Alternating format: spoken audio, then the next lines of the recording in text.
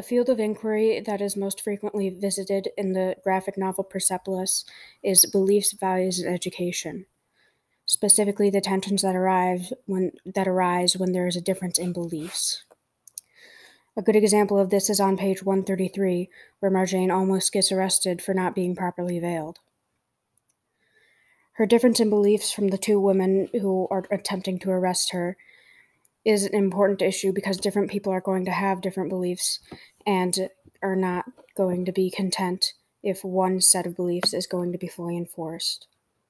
The author generates meaning about this global issue using style, form, and technique, such as the panels are arranged in grid pattern to show quick progression from one to the next, making it seem like this is a very fast interaction and very sudden for Marjane.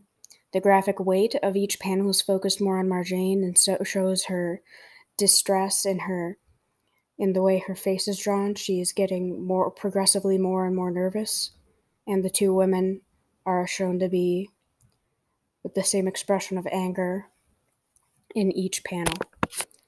The two women take on an aggressive tone. This helps develop the global issue because it shows tension of having different beliefs and the effect it has on interactions. The author achieves this portrayal to the full extent, and it evokes meaning from the audience by showing them what it's like to have different beliefs than other people in this scenario. This global issue is relevant today because, similarly to Marjane, people with different beliefs are divided from each other and prosecuted by the public.